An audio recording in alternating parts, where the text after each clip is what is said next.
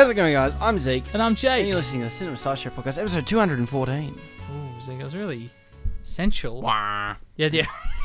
I like this movie. Wah.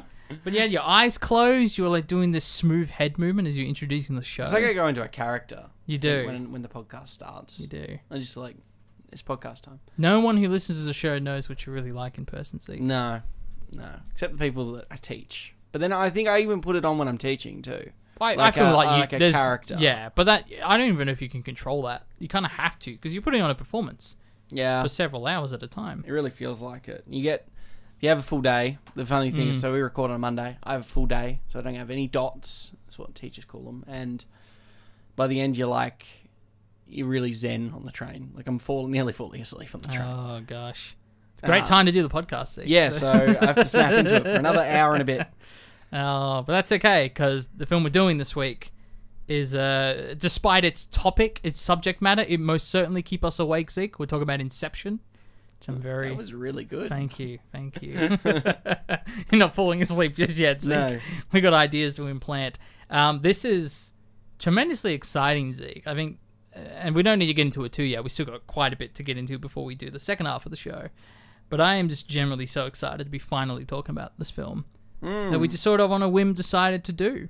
It's another Leonardo DiCaprio vehicle, but there's a lot more to this film than just him, of course. Zeke. Yeah. Do you have any trivia for Inception? Yeah, I'm going to go with a time-related one. Okay. So apparently there's a listing for actually the runtime of this film's actual time. That actually, because it's such a big emphasis. Like how long does the plot of this film take? Gotcha. And supposedly it takes 2 days, 9 hours, and 14 minutes. Like that's the length in during the heist. I would assume so. The length of time it would take if watched in the dream world. So, oh, interesting. I see. Right, because the job is 10 hours. Yes. From memory, it's 10 hours, yeah. But I also find there's some other fun ones, like the running time of the DVD is apparently exactly 8,888 seconds. Oh, that's cool. Yeah, there's just a couple of little... Obviously, time is... There's another one I think I did read where it's the film's obviously 2 hours and 28 minutes, and that it's the same 2 minutes and 28 seconds for the song that they play. That's meant to translate through the multiple dream layers. So I definitely think those meticulous considerations are in there for a reason. Obviously, Nolan... This is not the only film that centers around time. Oh, certainly not that he's directed. It's actually probably being our first ever Director's Corner. Maybe he probably didn't get as elaborate a Director's Corner as what would evolve in future iterations. I mean, that being said, we had caught quite a lot of his filmography even back then. I think I've seen every film he's done. I mean, there's a couple of random shorts on Letterboxd that they've added in the last year that I haven't seen those, but yeah. Doodlebug is a very popular one. I'm sure we talked about that even back then at episode number 5. Speaking of time, man, time is flying by. What about you, Jake? What have you got? Yeah, well, it's funny because, going off last week, we watched a little film called Titanic.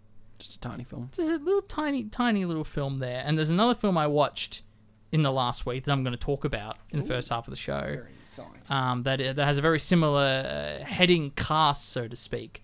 The second round between Leo and Kate Winslet, of course. But there is a world...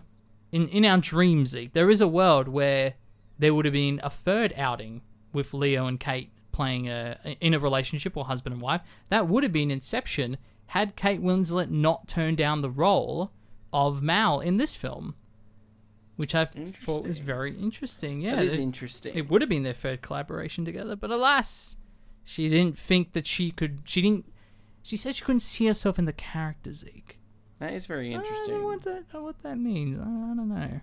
Yeah, it would be hey, female characters are very much pigeonholed in Chris Nolan films. I actually think this is one of the better films, though, in terms of female representation. There's not a lot of characters. One of them, of course, is actually trans in real life, so... Yeah, and that'll be an interesting conversation to have in the second half of the show, because I don't have a hot take with that.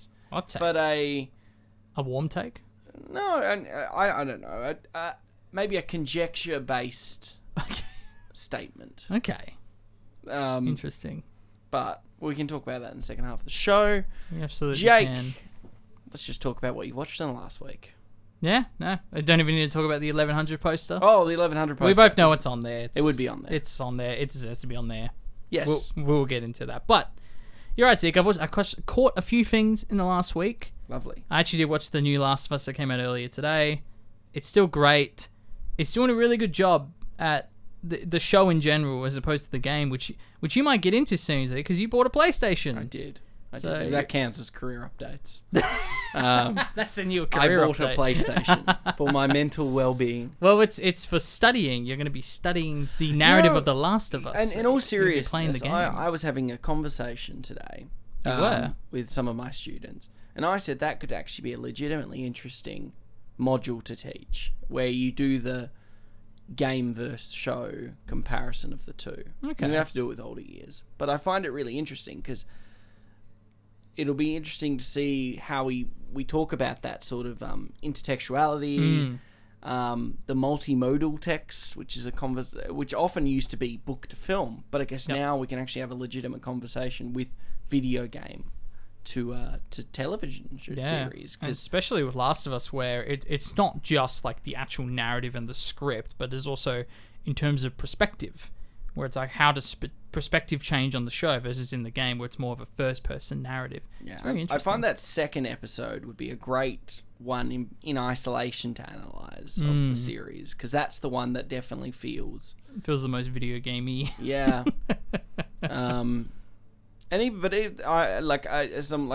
We talked about it a few weeks ago. It's like someone who had only seen snippets of the game here and there, and having a rough idea where the story goes, and only remembering brief sequences, and then they've now recreated that in a live action setting. It's very interesting. Whether it means that do we lose some of that meaning that the producer or the creators of the game have tried to translate in the show, potentially, but is that not the exact same as Harry Potter with the adaptations from books to films, where everyone goes, oh well, characters were so much better isn't that a trend recently with following the release of the game, is suddenly everyone's really going on the plot hole hunt for films versus novels? Isn't that a trend right now, where they're looking at the Harry Potter books and going, oh, they were so much better in the books, like they've revisited. I feel like people have said that since like 2001. There's always the book's better than this because of this. And this. Look, I mean, it definitely applies because, and I'm sitting here with my arms crossed, and I'm very much comparing like each line of dialogue to its source material. But I think with the last bit, especially compared to the Uncharted, we've talked about that, where it's like just tonally and thematically, it's what you go back to what you said earlier, Zeke, with is the show translating the ideas and themes appropriately. It's like, I think it's completely nailing that side of it. So I think that's far more important than just like line delivery and things like that. The other thing I noticed, and episode 5 does as well, episode 6 does it really well, is they're just finding really clever ways to condense things, where a lot of the events that take place in episode 6 happen in one village, while in the game it happens in several different locations. And it's like, oh, well, you need to showcase these environments, and then you can add combat sections between this environment and this environment. And they just found really clever ways, especially because episode 6 really ties into what the second game, I guess, / season 2 of the show is going to be about in a really interesting way, which I don't know if you'll be able to really tell until you've played the games. And it's going to be good. I'm really looking forward to sitting down and playing it. And then having that sort of one-to-one. Well, especially because you would have watched the show first, then played the game. Yeah, so I'm having that reverse experience. Yeah, so I wonder how much that affects, just your intake of it, I guess. Absolutely. But what else have you got? Well, before I get into this next one, because it ties nicely, I might as well go into it. The Leo and Kate connection. So the second collaboration they did was Revolutionary Road in 2008. I saw that for the first time in last week. Sam Mendes, isn't it? Yes, it is. And it's interesting because I do not like Revolutionary Road. Personally. You don't? No, I think I caught it. I always get that and Road to Perdition, which is the Tom Hanks film. Yep. I get them sometimes mixed up, but I don't know. I just, for some reason, couldn't really connect with it. Like, I thought it was interesting. It's obviously a deconstruction of the nuclear The nuclear family, sort of the industrial boom post World War II, and for me, all of that context and how that informs the relationship that Leo and Kate's characters, Frank and April, have, and it is based on a book, so it's not like an original script they wrote up. I thought that really saved it from otherwise just being another Malcolm and Marie screaming match movie. So I will say all those extra layers really did make it. So I enjoyed it from that standpoint I found it really interesting, this idea of especially them trying to find internal happiness by traveling to Paris, but the constant, the dangling of the carrot that is this promotion that Frank has, that Leo's character has, is what kind of keeps pushing him from not really knowing what he wants, and that it ends up destroying this family apart. And I won't go too much into spoilers, of course. I found that all fascinating, and that's kind of what saved it from me from being just a boring film about a couple arguing. It's actually a really adept way of sort of justifying it, though, like the way you've just talked about it. Because for me, I don't think I could get past that. Yeah, that Malcolm and Marie sort of... I just felt like it was... It's a difficult... Look, it's tough, because I think the story itself...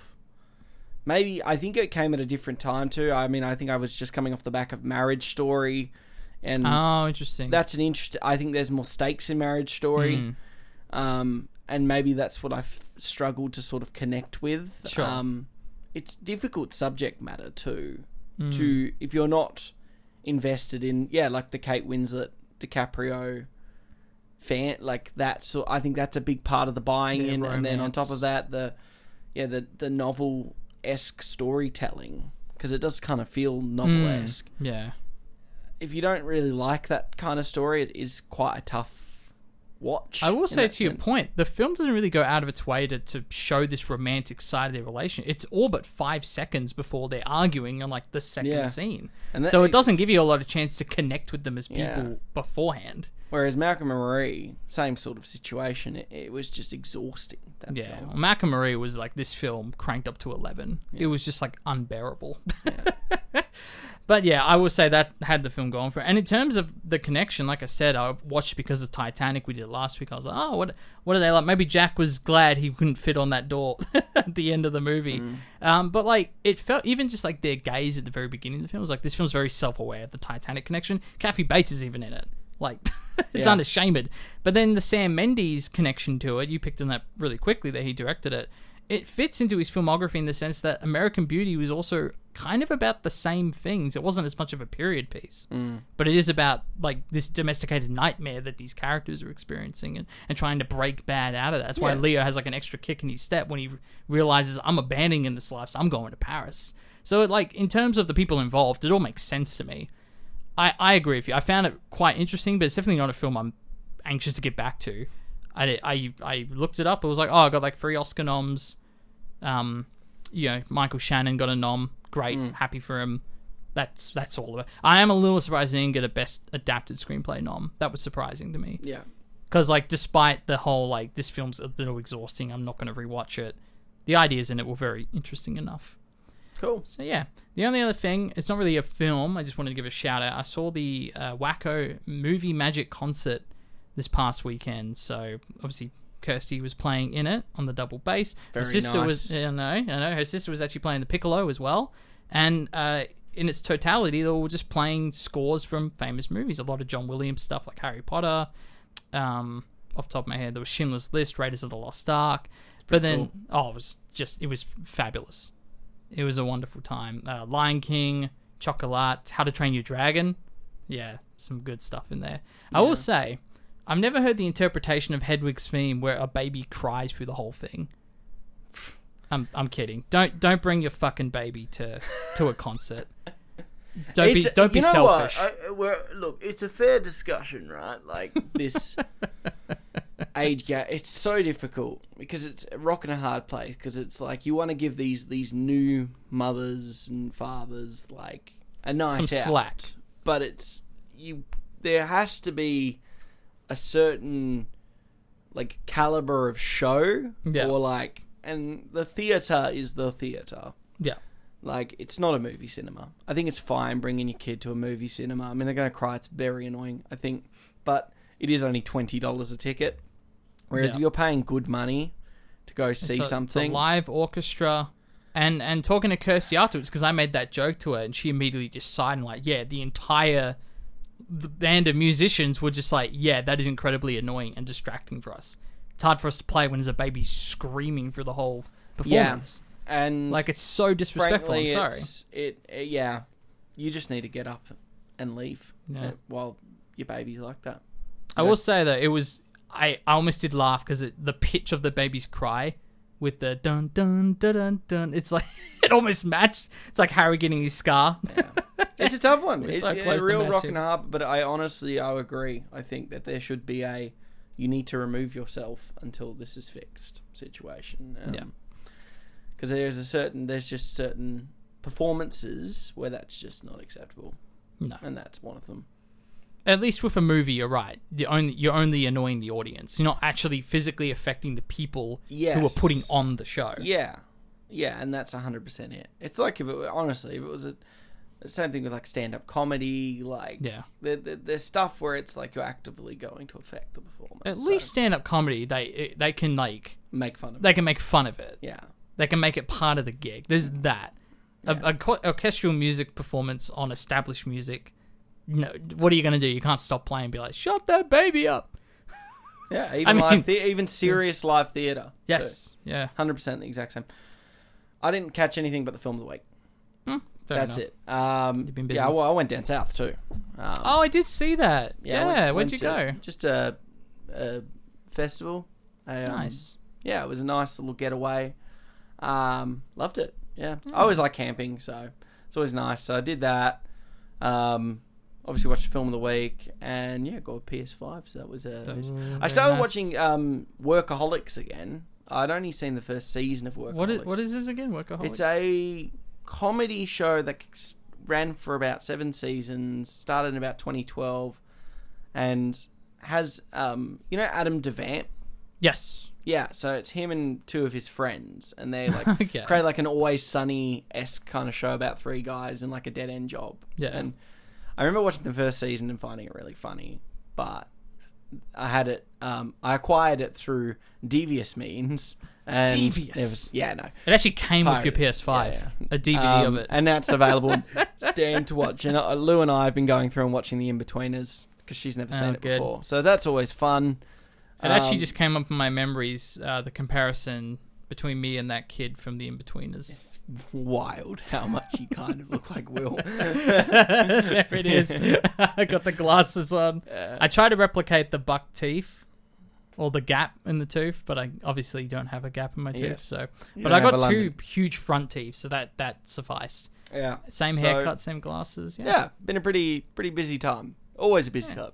No, that's absolutely fair enough. So I assume before we move into the second half of the show and talk about Inception, you're going to talk about the BAFTAs.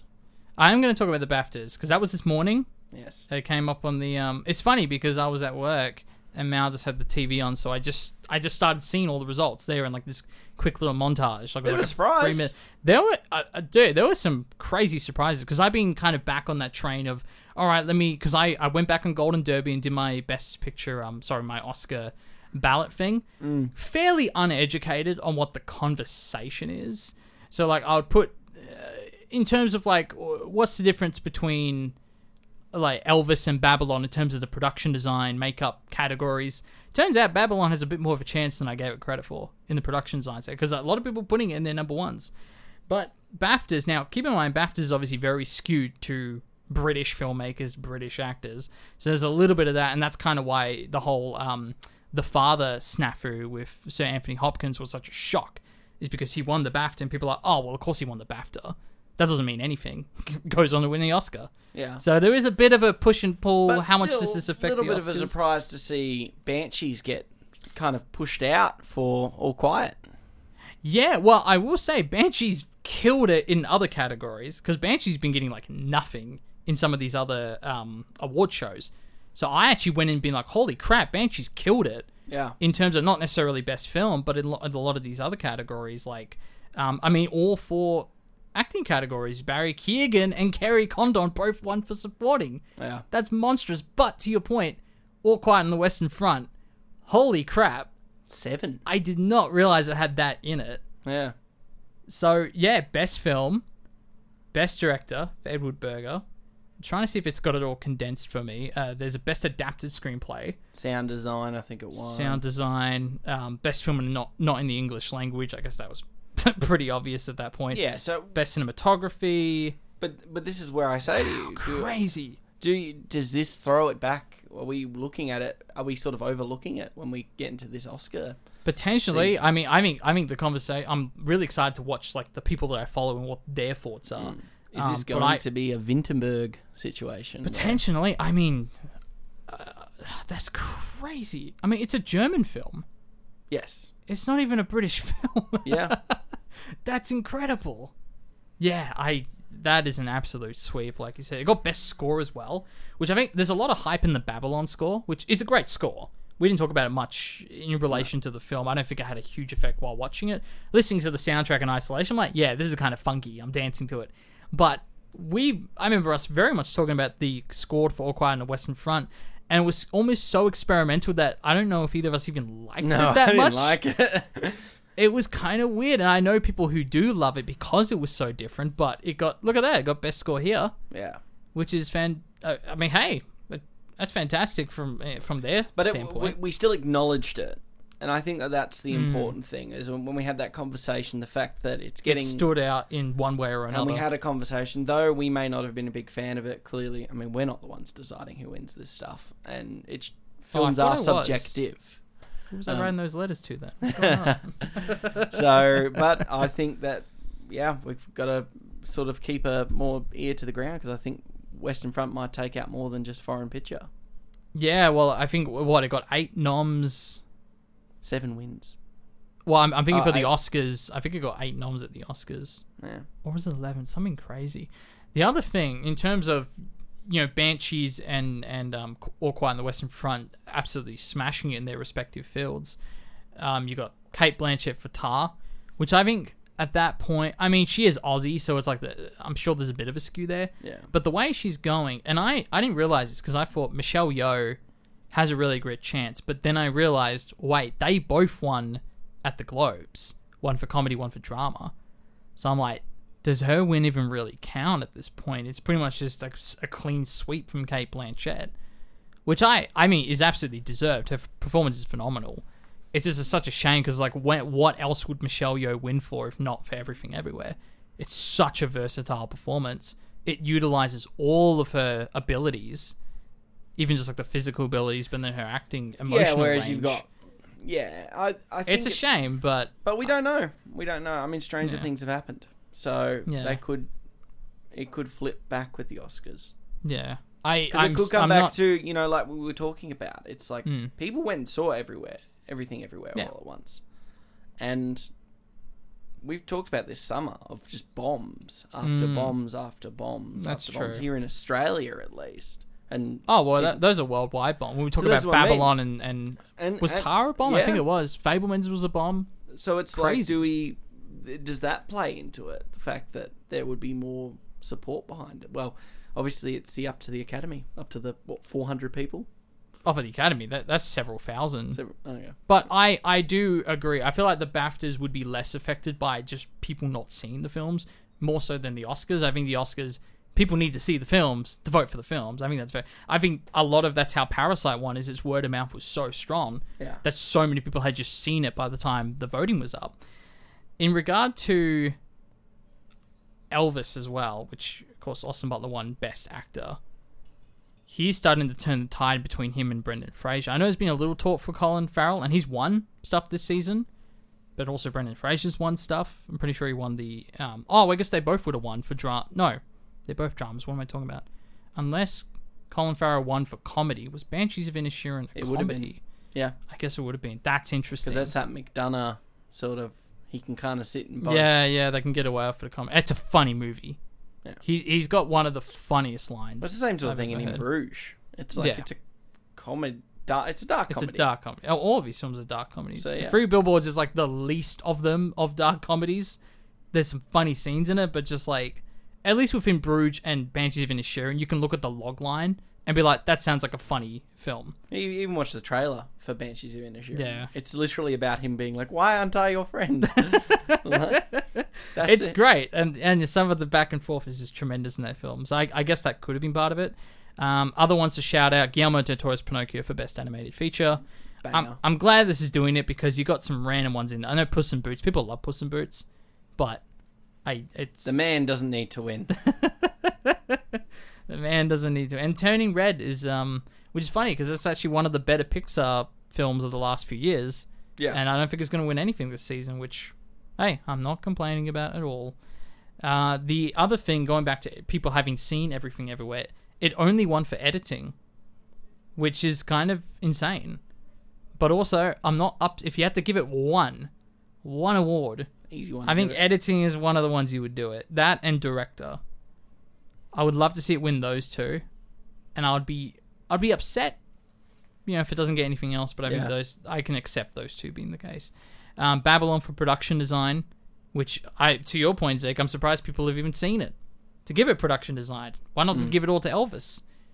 Give makeup to Elvis. Give bloody, what's the other one? Costume design to Elvis. Which, to be fair, they did both of those. But production design, Babylon. I think because Babylon literally is sets within sets within sets.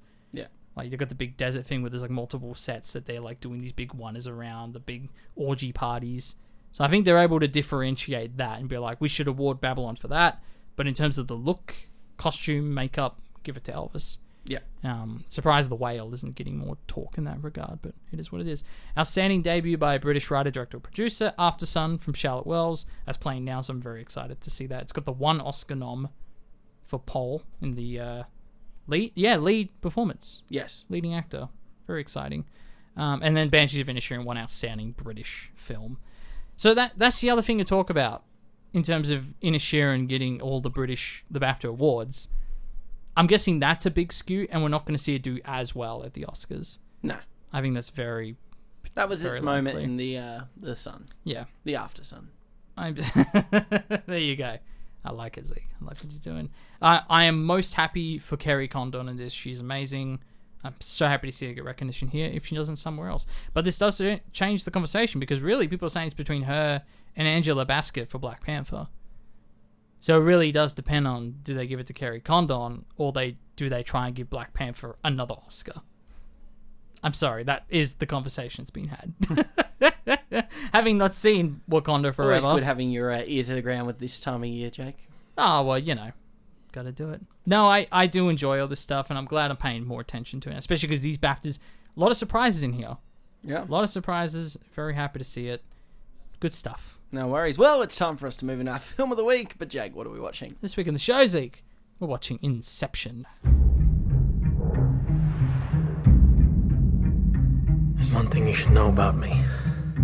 I specialize in a very specific type of security.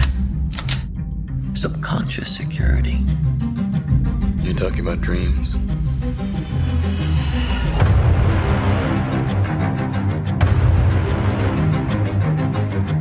Mr. Cobb has a job offer he would like to discuss with you.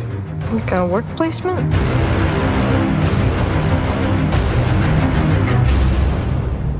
Not exactly. We create the world of the dream. We bring the subject into that dream, and they fill it with their secrets. Then you break in and steal it. Well, it's not strictly speaking legal. It's called Inception. I'm ready.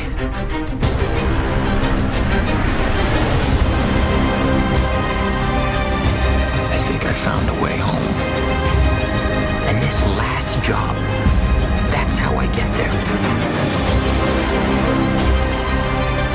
Dreams feel real while we're in them. It's only when we wake up that we realize something is actually strange. This was your responsibility. We're not prepared for this.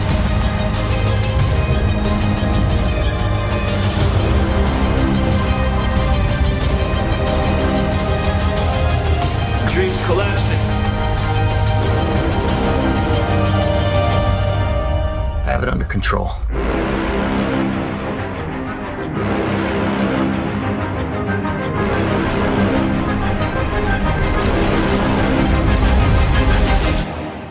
I'd hate to see out of control.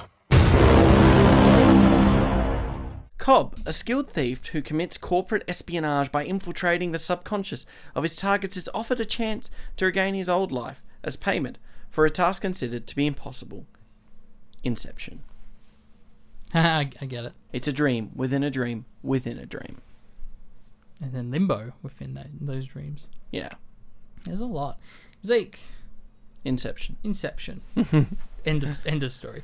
No, what I'm so excited to talk about with this film, especially because I think this came out at such a seminal time, especially for us as like its primary audience. We were both 13 when this film came out.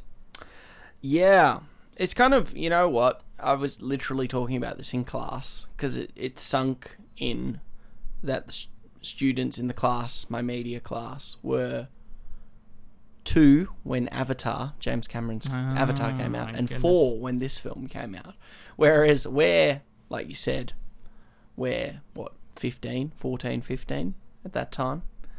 I reckon about 13. 13. The Great latter half of time. 2010. The perfect time. Oh, the perfect time. To watch a kind of film like this. It's a big, high-concept action film that is multi-layered, so you can watch it and watch big action scenes, but call yourself smart for watching it.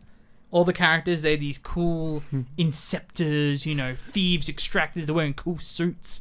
It was the perfect film for us to watch at that age. But even from Christopher Nolan's, directorial filmography, it's sort of right there next to The Dark Knight. This must have been the peak of his popularity.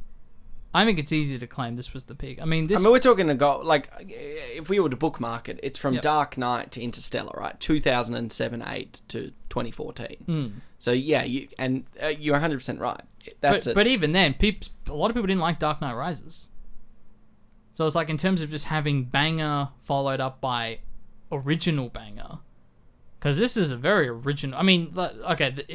We'll get into some of its inspiration. It's not the most original film ever made. There's visual inspirations. There's other films that have done similar storylines, but in the way it was presented, being this high concept but easily consumable blockbuster, and I say easily consumable, you probably do have to watch this film more than once. I'm watching this for the 20th time, knowing incredibly well how it all works, trying to put myself in the mind of watching it for the first time again. How much of this would I retain on the first viewing?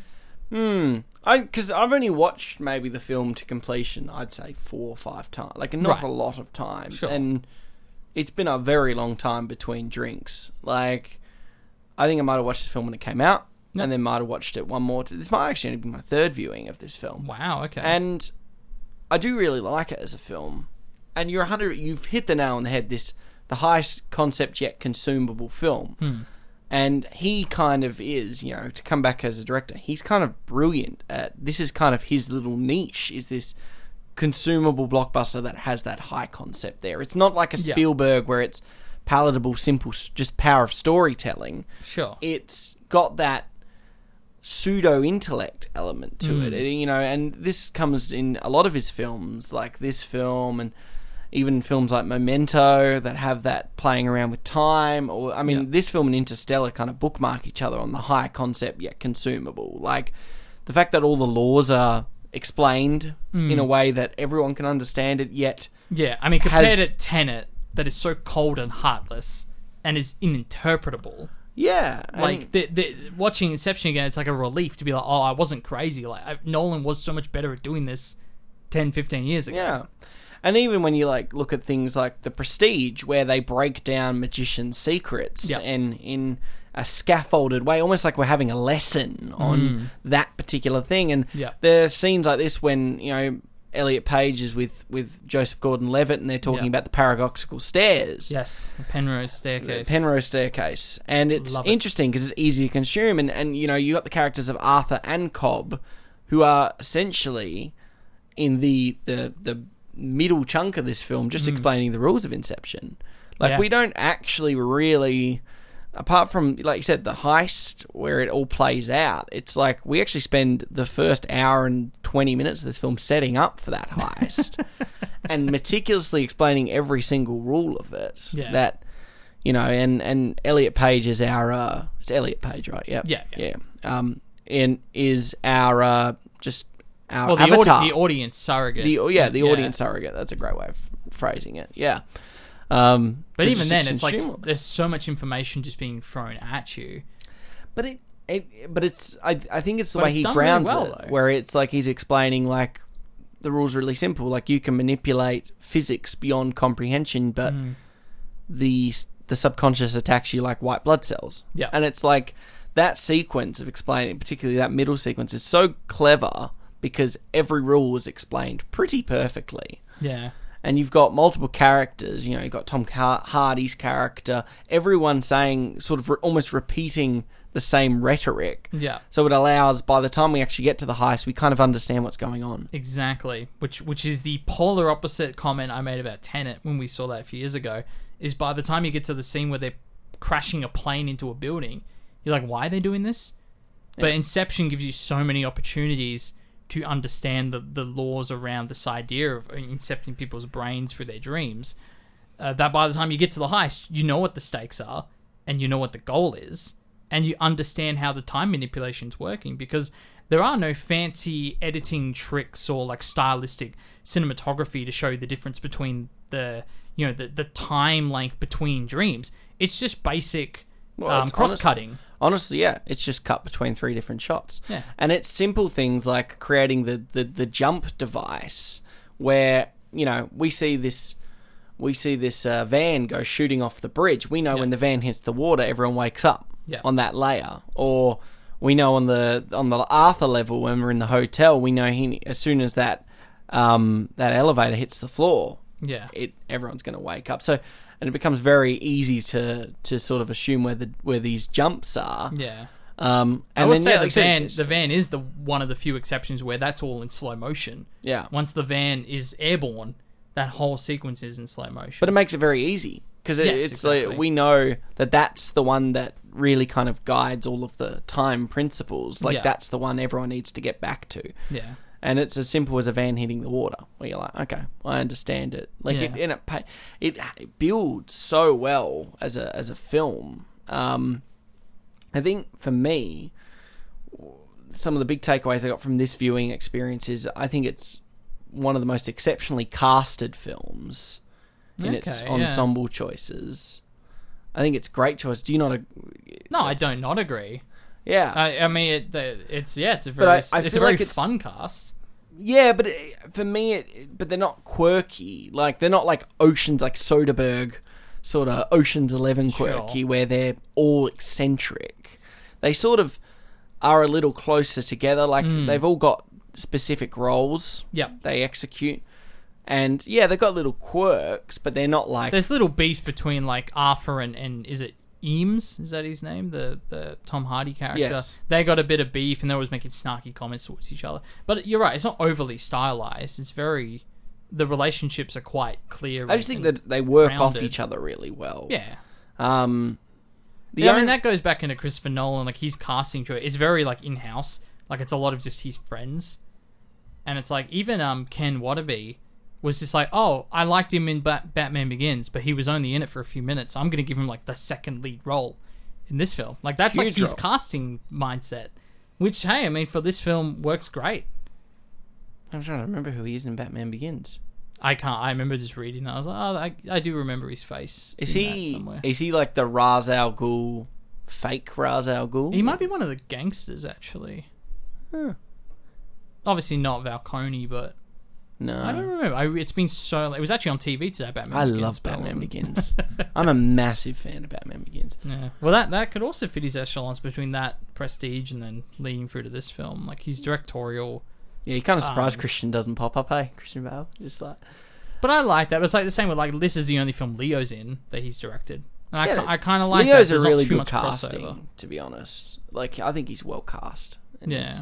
I don't think this is, like, peak Leo performance. This is a very just consumable, palatable Leo performance. We're not getting like too much. Like it feels a little like Cobb is. I think he's a well-written character that you could probably interchange him with quite a few different actors could have played Cobb. Yeah, I think that not even the word charismatic, that's not the word I'm looking for, but just the way he's able to present that information in a non-robotic way, even though he's not like an overly versatile character emotionally. He does have moments where obviously he's watching, Mao jump out the window and he's just sort of in agony there, and he's dealing with trauma. Yes. And is sort of a tortured soul who's being destroyed by time and being stuck in limbo forever. But he plays it straight enough that it's still entertaining though. And I think that's sort of the key to him being the director of the group. Because have you read this? And I remember hearing this like theory that all these characters are just representing on-set film roles. And I didn't realize Nolan actually said, yes, that's exactly what it is. In that Cobb is the director, Arthur's the producer, Fleischer or Fisher, which he's the audience surrogate. You got Salto, who's like the producer head, who's sort of overseeing everything. Eames is the actor. I didn't realize he came out and like actually confirmed that this was exactly how he wrote the film, as if they were an on-set crew, which is... Sort of makes sense. It makes perfect sense because you think about it from that structure. And I want to talk about... When I was watching this film, I kind of broke the whole thing down into 3 categories in terms of what makes this film tick and what makes it work. Okay. One of them is architecture. Not just the literal architecture and bending of physics and time and shapes, but also the architecture of this group creating a narrative that they're implanting this idea in their target's head. It's built on the foundation of a relationship and a story. They're basically writing a script in the whole middle half of this film as they're planning, okay, well, what's the emotional resonance to get this audience member to react in this way? Yeah, and then it's the... it's almost... it's kind of crazy when you think about it that way, and then it's the whole... Obviously, Cillian Murphy, which, we can talk about that performance, because I think that's a real sleeper hit in this. Okay, yeah. I don't think... this is in a pre-major Peaky Blinders boom, and I think now Cillian Murphy is definitely recognised for his abilities, but he's amazing in this film. But like you said, he basically goes on a hero's journey in the second half of the film, like a full-blown hero's journey that was constructed. Perfectly correlated for him. It was architectured into the moment where he dies and he gets rescued from limbo and he recovers and he goes into the vault. Yeah. And which looks eerily like the ending of 2001. Yeah. And it's like crazy because you're like, you're 100% right. He undergoes an arc that is actually created by these people, this team. Yeah. So it's 100%. It's very much like directors and writers forming the arc for this character as they're like this, plank of meat. And it's like, we got to get them from here to here. Here's the narrative we need to create to get them to that. And then you got the production design of creating the maze, which is meant to be them protecting themselves, being able to navigate the maze without being killed by projections or whatever. But that's an incredibly important visual element of storytelling, is creating the part. And that, it's interesting. I don't want to get too offside. That for me, that's the architecture angle of this film. One of them is obviously time, which we can talk more about in a minute. But the third one, and I don't know how much people talk about this, is the make-believe element of this film. Because so much of it is so fantastical and wild, but the film perfectly motivates all of that. I mean, there's a sequence here where they're literally riding against the snow on these, not jet skis, but like these snowmobiles, and there's bases exploding. It's like, it's also ridiculous, but they motivate it perfectly. Every single one of these people is just like James Bond. Like that whole sequence of Hardy like lassoing people and perfectly killing, and it's like so like, it's like, I get it, they're skilled, but they're like perfect at this. Like he literally is like James Bond in this moment, and you start to think, well, is that because they have like an unspoken superhuman ability, or their ability, or they become... I always found that they never address that. Like, how is Cobb so good at, like, there's the opening sequence when he's moving through the old Sato's kingdom, and he's silencing and like grabbing people, and he's like John Wick, and you're like, well, this is this is great. Like, he's a thief, he's a burglar, but he's able to perfectly execute these Hitman-esque moments. Yeah. Which I think, speaks to our 13-year-old self so much of, like, watching these cool characters do cool things on screen. But again, it's like, because this is all motivated by, their dreams, and we see characters manifest guns out of nowhere. We see them manifesting, like, all these sets, like the safes and everything, how they say the brain sort of automatically sends information you want kept secret into physical safes and vaults. But, like, there's even, like, Polyjuice Potion thing where Eames is, like, shifting into different characters and playing those roles. Where so what's to stop them from becoming these super soldiers in those moments? Well, yeah, I guess the thing that I caught on as well is, and this goes back to time, is the lack of time is the cause of tension, where they were meant to have a week in that first level to kidnap Cillian Murphy and sort of... And keep in mind that there's a whole... sort of what's the word I'm looking for? Oh my god, how am I forgetting the word? Like, they have to improvise throughout because a lot of it is unknown, where they have to go in, interrogate characters and figure out information that informs how the story's told in the next level down. The tension is almost multi-tiered too, because you got the time, which gets cut because of the Sato gunshot wound in the first level. So then that cuts their time down, and then on top of that, then you add the permadeath aspect to it, and then you got the unpredictable nature of Cobb's diminishing psyche. So they do create forms of tension, and that's all within 10 minutes. They just basically create that tension. Yeah, and it's so strange because it almost feels like it's Inception is an hour and 20 minutes of a prologue setting up the actual story, and the the 3-act structure doesn't actually start until you get to the... Well, in a sense, because it's almost like 2 3-act structures. Because you got the 3-act structure in the dream, and then you got the 3-act structure where you've got obviously because it goes back to the Penrose, that's sort of the vertical structuring and layering of that storytelling, how they navigate that. But I mean, for me, it's like, how is that much different from Ocean's 11, where it's like, well, the first half of that film is just prepping for the main heist as well. It doesn't feel that... It's just that what they're prepping us is not what they're going to do. It's how all of this even works and makes sense. Yes. So we're getting fed so much different information leading into the second half of the film that is the main heist. Yeah. But the other thing is, not only is the lack of time a cause of tension, the actual... what's it called? It's the endlessness of time that is what is at stake. Because if they do get stuck in limbo...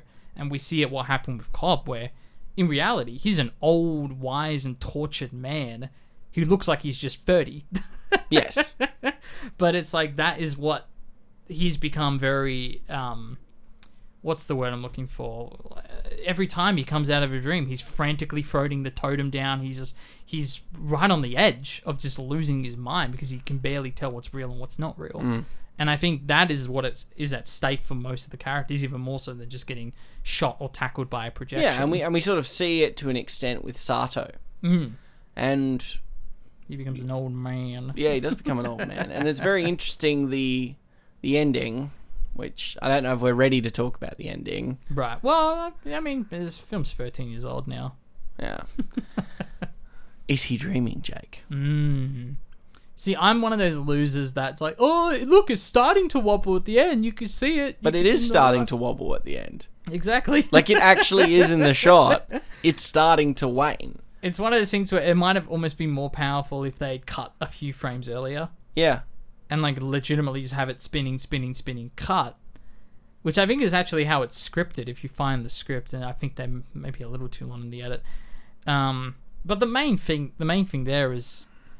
he's not paying attention to it. He spent the whole film frantically, like, jumping out of dreams, not knowing if he's in one reality or another, and, like, will not rest, will not calm down until the totem falls.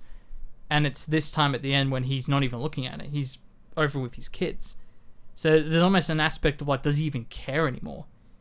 Yeah, there definitely is. I think that's very clearly what the go-to is. The ending, to me, just screams that it went successfully. Yeah. And it feels really good. Yeah. Like, what's the point in even it being a cliffhanger ending, really? In an epic... So in a film on this multifaceted blockbuster film, what's the point in having such an open ending? You know what I mean? Like, Right. it's almost really nice, the ending in Interstellar, because the arc that McConaughey goes on does find a very clear and It's a much distinct more finish. conclusive ending. Even with the whole, like, open ending, him going back out to go find Anne Hathaway. Yeah. It doesn't really matter, that openness, because the story we knew at its core was completed. Yeah. And I think there's not, apart from it being that sort of gimmicky or, well, almost true to the film itself, like, we want you to have this conversation. To me, I think it's very clear that he's out of the dream. And it's good that he's out of the dream, like, world, because his arc's finished. Well, he's overcome his demons. Yeah, what a in terms of Debbie Mal's Downer if he's relationship. still in the dream world. Oh, you No, have look, to watch his I- wife commit suicide. Like, can we just... Look, if I was directing Inception and you asked me, should we make it, should we let it like topple over and then that be the ending of the movie, or should we cut before it does it? A million times, I would go with the latter, because it's just a much more interesting ending. Yeah, and yeah. any ending that invokes conversation, I am all for it. I just personally think they should have went even harder, cut a few frames earlier. I probably would, but I can... Maybe that was the logic. Maybe that's why they left those few frames in there, because they wanted you to be like, More yeah, it's people probably to going to think- top over. Yeah, I guess so. If you wanted to sort of skew the scale of how much of your audience wants the happy ending or the more nihilistic ending. I honestly reckon it'd still be a nice shot. It's a great last shot. And if you actually had it falling over, or have that moment where it goes just long enough that we all start to go, oh. Yeah, and then it topples. Like, you get that one last, oh. I was just thinking, how long does the shot have to be before the audience is like, it's not going to topple, is it? It's just like 8 minutes. Can you imagine the whole if they... credits? That would be so clever if the credits started rolling and it's Yeah. still spinning. Oh, that would have been dope. And then at the end of the Oh, credits, that's so it cool. topples over and falls over. That'd be cool. And you make it digital, too. You just do it digitally. Yeah, oh, well, don't say that in front of Christopher Nolan. Sorry. No. He can't say that after Tenet. He has no right. I just want to see how much he blows up with Oppenheimer when that comes out later this year. No, well, there will be quite a bit of blowing up in that. Oh, that's going to be fun. Yeah, but I think, I love the discussion that comes from the ending, and that's my personal belief. But I say it's boring because it comes from the literal edit. Like, I wish it was something that was more like spiritually within me and my belief system that prompted my answer to the ending. But it is what it is. Going back to this architecture side of it, it reminded me a bit of Wolfwalkers when we talked about that film, a year ago now, or a little less than a year ago, just in terms of the way that, as an animated film, plays with shapes, 2D, 3D, plays with depth, where it really crushes everything, even though you're looking at this big valley with a castle, but it looks so flat because the filmmakers wanted to express it in that way. It was really interesting. For this film, it's so much more, like, it has to serve so much more purpose than just artistic expression, because the architecture is, if that doesn't make sense and is not practical, then the whole film falls apart. Because we can talk about dreams being a manifestation of make-believe and kids playing in the background of, they're manifesting guns and people are turning into other people. But what I love is that the architectural laws are all relevant in terms of what shapes can you bend and break. And I love, when Elliot Page is pushing on the glass and that snaps, or when all the buildings start collapsing on each other. I just love the use of shapes in that scene, because it explains not only how you can manipulate the dream, but how long it takes for the projections to sort of catch on to what you're doing. And this idea that you never quite remember how your dream starts, or quite notice something is wrong until it's far too late in the dream. I love all those like real life comparisons that they make to the things that we still don't understand dreams. We talked about this on Nightmare on Elm Street. We don't really know what dreams are or how they work. No. But Or why we have them. Exactly. And I think this film really takes that idea and just runs with it in a fun way. But I want to mention this. I don't know if you've seen these comparisons. There's an anime called Paprika, I believe is what it's called, from I think 2006. And it is very clearly the visual inspiration for this film. Not only the glass breaking, but the rotating hotel hallway is straight up stolen from this film. Like, it's not even a question when you compare the footage together. Which, Really? Yeah, which I think is interesting. It's cool because, it's taking this inspiration from an anime, which is animation and fantastical, and we just compared it to Wolfwalkers. Yeah. And putting it in a live-action setting where they're making things look weird and sort of strange and bending into all weird shapes and sizes, but in live action. So I appreciate that, but I needed to point out how absurdly similar those films are, at least visually. Oh, goodness me. Animes. Always setting the tone. I know. Well, it's like that as well. And I've seen Akira, and that inspired stuff from, I think, Blade Runner or Blade Runner 2049. It's pretty common. You should watch more anime on the show, Zeke. Yeah.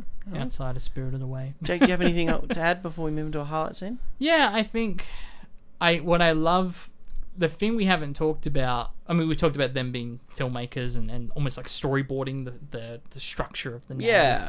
But I particularly found it interesting that Eames, who's kind of like the actor of the group, he's not necessarily the architect or the writer or the director, is the one to point out to them that really they should be ignoring all the political motivations of this job.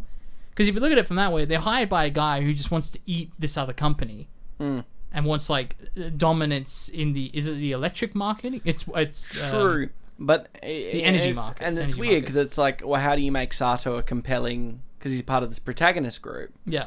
And obviously when he gets shot, yeah, sure, there's the aspect of Cobb being like, oh, well, we care about Sato because he'll honour the agreement for Cobb. But he almost undergoes sort of that flip too, and it becomes very clear that the Sato's thing is not just to eat up this other company, but because this company will monopolise and free market will cease to exist because if this company stays together. Right. So by separating the assets, it allows other businesses, not just Sato's, but others to exist. There's a whole dialogue with Cobb and Sato on the rooftop that sort of almost suggests that Sato's trying to actually do it for a more genuine reason. More noble cause than what would And otherwise be shown, yeah. Yeah, because then there's the lines, like when he gets shot, he's like, I'm going to still honour our agreement. Yes. Like there are like weirdly noble things when it's like this character at first just feels like an evil character. He's going to be the secret evil character of this.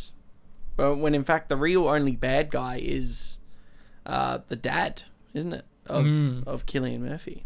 Yeah, exactly. And I love that they basically say, we're going to have to villainize this other guy to make the dad look good, when in reality, he wasn't at all. Which is kind of like, it's when people look at The Dark Knight nowadays, and it's like, was the Joker really that bad of a character?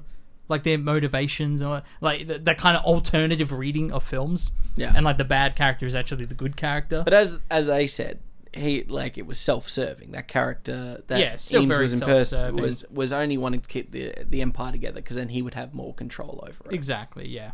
But again, I thought it was quite interesting that it was Eames that pointed out that we have to, for the purpose of this story, to tell the story and take this character on a journey, we have to ignore all the political motivations and make it about the father. And it's almost like the actor telling the director, especially Christopher Nolan, who doesn't have a lot of heart in a lot of his films. It's very structured and right-brained, so to speak, or left-brained, I should say. And be like, hey, this is how we emote to the audience. This is how we connect them. Everyone has, relationships that they care about. Because that shift happens and it sticks with when you get to Interstellar, where you've got this big grand journeyman story, but at the core it's just a relationship between a father and a daughter. Exactly. So I like that it was a character within this film that had to remind the other characters that's what the story needed to be. But before we move on, there's one scene I actually thought potentially could have been cut from the film. Ooh. Now you tell me, Zeke, if maybe this is not enough information without this scene, but in particular, it's the scene when, and I think it's the only time we cut away from the perspective of any of the main heist group, is when we see that interaction between Fisher, whatever his name is, and his father, and the fact that he throws, he knocks over the photograph, and now it's like a crack in it. It's really the only time we see what their relationship is actually like before the group figure it out. Mm-hmm. And I gotta ask, was it worth cutting away from their perspective just this one time to have the scene? Would it not have been more interesting for us to learn alongside the characters what his relationship with his father was? As Eames is watching on, sort of, because Eames is the one who's seeing that scene, because every other character doesn't know that relationship. It's only Eames, who's managed to get in. Oh, was Eames in that scene? I didn't even notice so that. the whole thing is like Eames that shows is watching. you how I'm smart. And he's like peering out of the room, looking in. I'm an idiot. I didn't even to see that scene.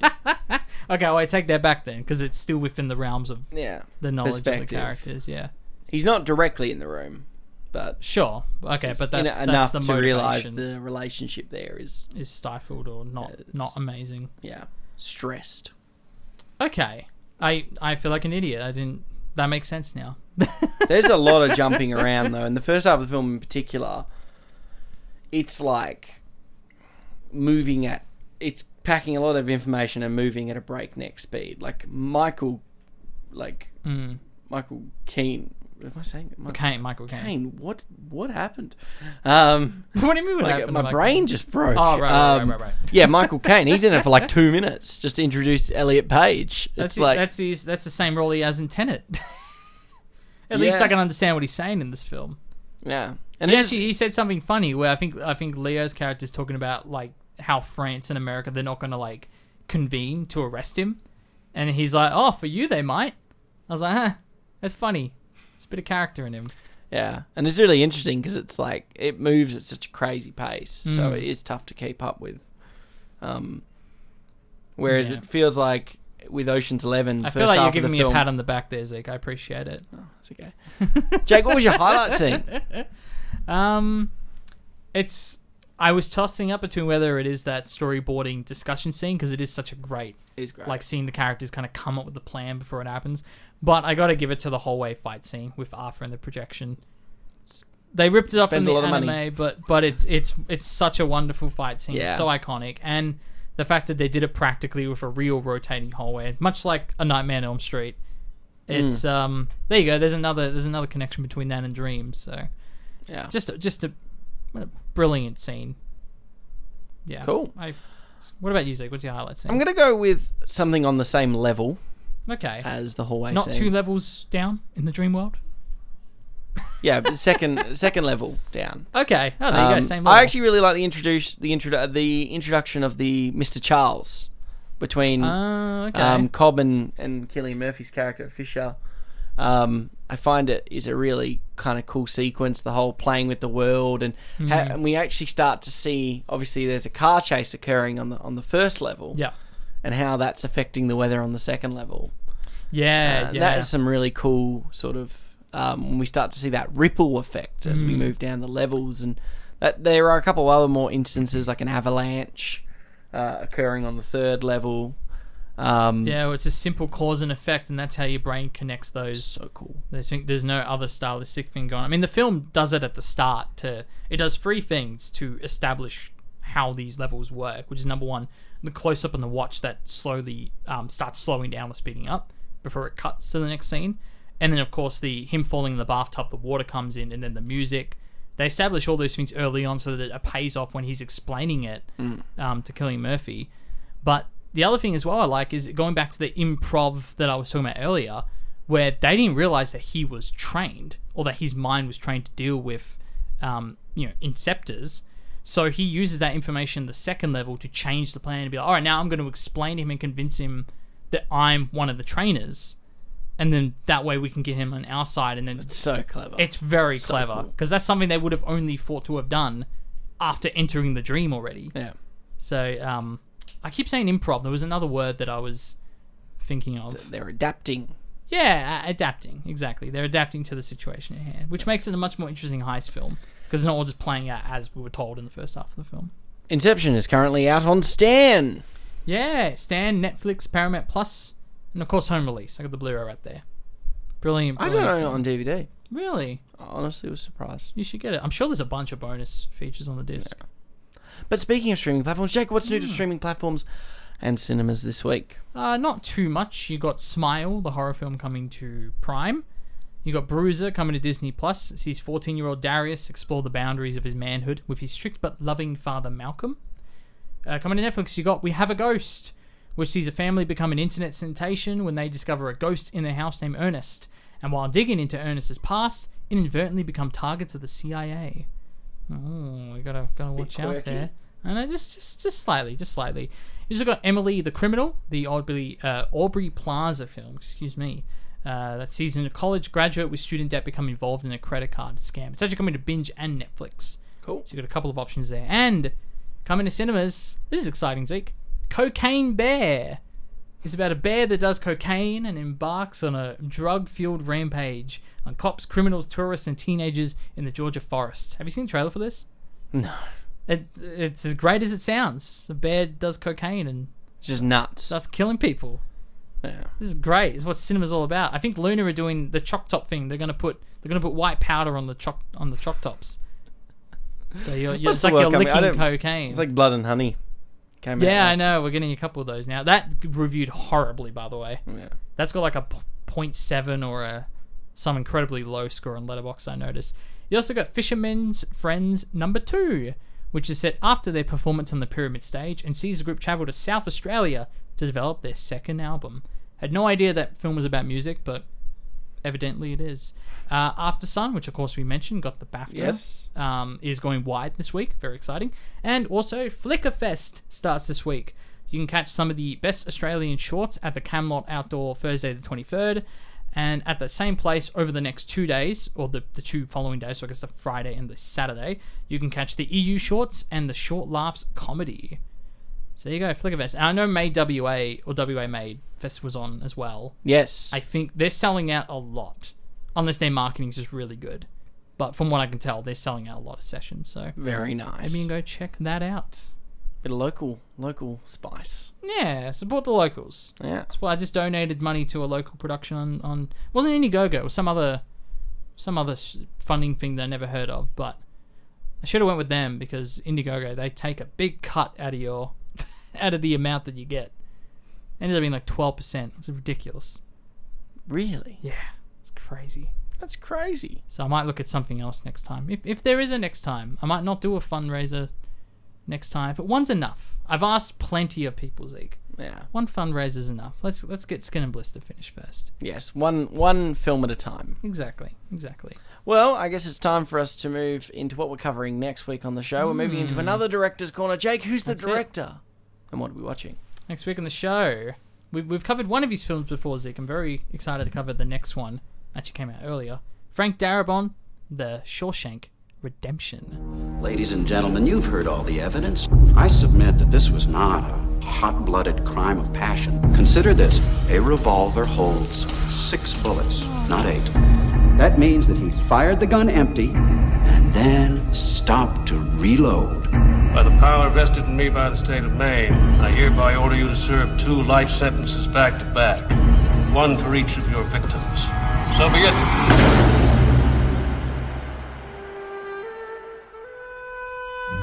Send you here for life? That's exactly what they take. I believe in 2 things. Discipline. Help me! Yeah! And the Bible. Here you'll receive both. Andy Dufresne, a successful banker, is arrested for the murder of his wife and her lover and is sentenced to life imprisonment at the Shawshank prison. It is here that he meets Red and forms an incredible friendship. Beautiful. Yeah, it's a classic. I think I've only seen this film once, ever. Good time to do it, obviously, with Last of Us coming to the back end of season 1 and that comparing of contrast between that and Walking Dead. We can talk about a little bit. Because Frank Darabont did Walking Dead. Oh, right. Of course. Wasn't reaching. No, fair enough. I was really confused with it. You're right, he did do the Walking Dead. He did. First two seasons. I was so thrown off. But obviously, Frank Darabont probably... He hasn't done a lot of feature films. No, but has arguably done one of the most critically well-acclaimed films of all time. Yeah, with the absolutely. Shawshank Redemption. So, well, I'm excited to watch this again. I think I only saw it once I was in high school when I saw it. And I loved it. I thought it was excellent. I'd love to watch it again now, especially because we did the Green Mile a couple of years ago. I freaking love the Green Mile. So I'd love to see how it compares in hindsight. And I've never seen The Mist.